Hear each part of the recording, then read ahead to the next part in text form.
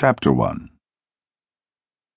When Lucas was a boy, asleep in his cabin on the Grand Union Canal, he had a recurring dream.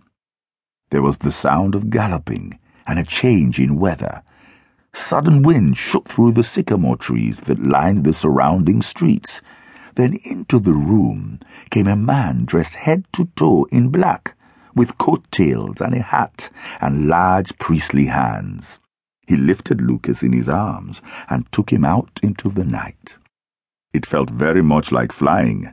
They sped up Ladbroke Grove and over the dividing hill, and Lucas felt fast and warm in the cave between the man's torso and the horse's soft brown neck.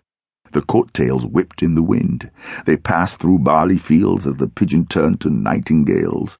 Everything was different. The Westway gone, the Portobello Road less travelled. On and on they went without direction or conversation until speed became home.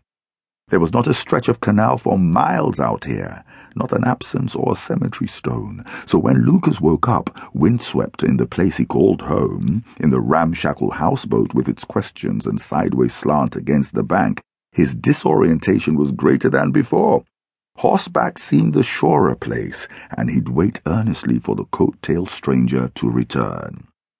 It came to be that whenever he thought of his father, he did not think of Anthony Matthias, but a highwayman who came for him in the depth of sleep and changed the look of the world, as only fathers can.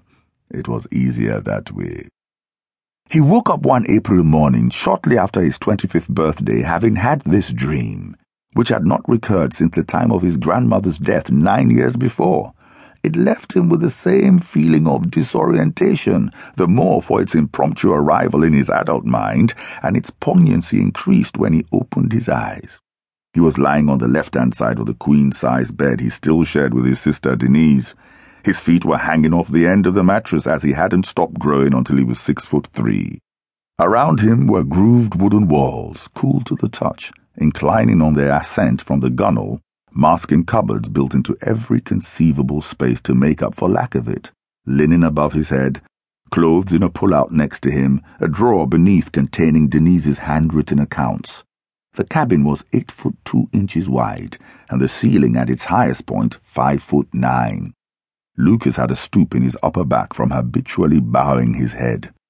Most oppressive of all was an antique cherrywood wardrobe which loomed at the end of the bed. The only piece of freestanding furniture in the room, it contained items belonging to his parents. His mother, Carla, who had died when he was a few months old, and his father.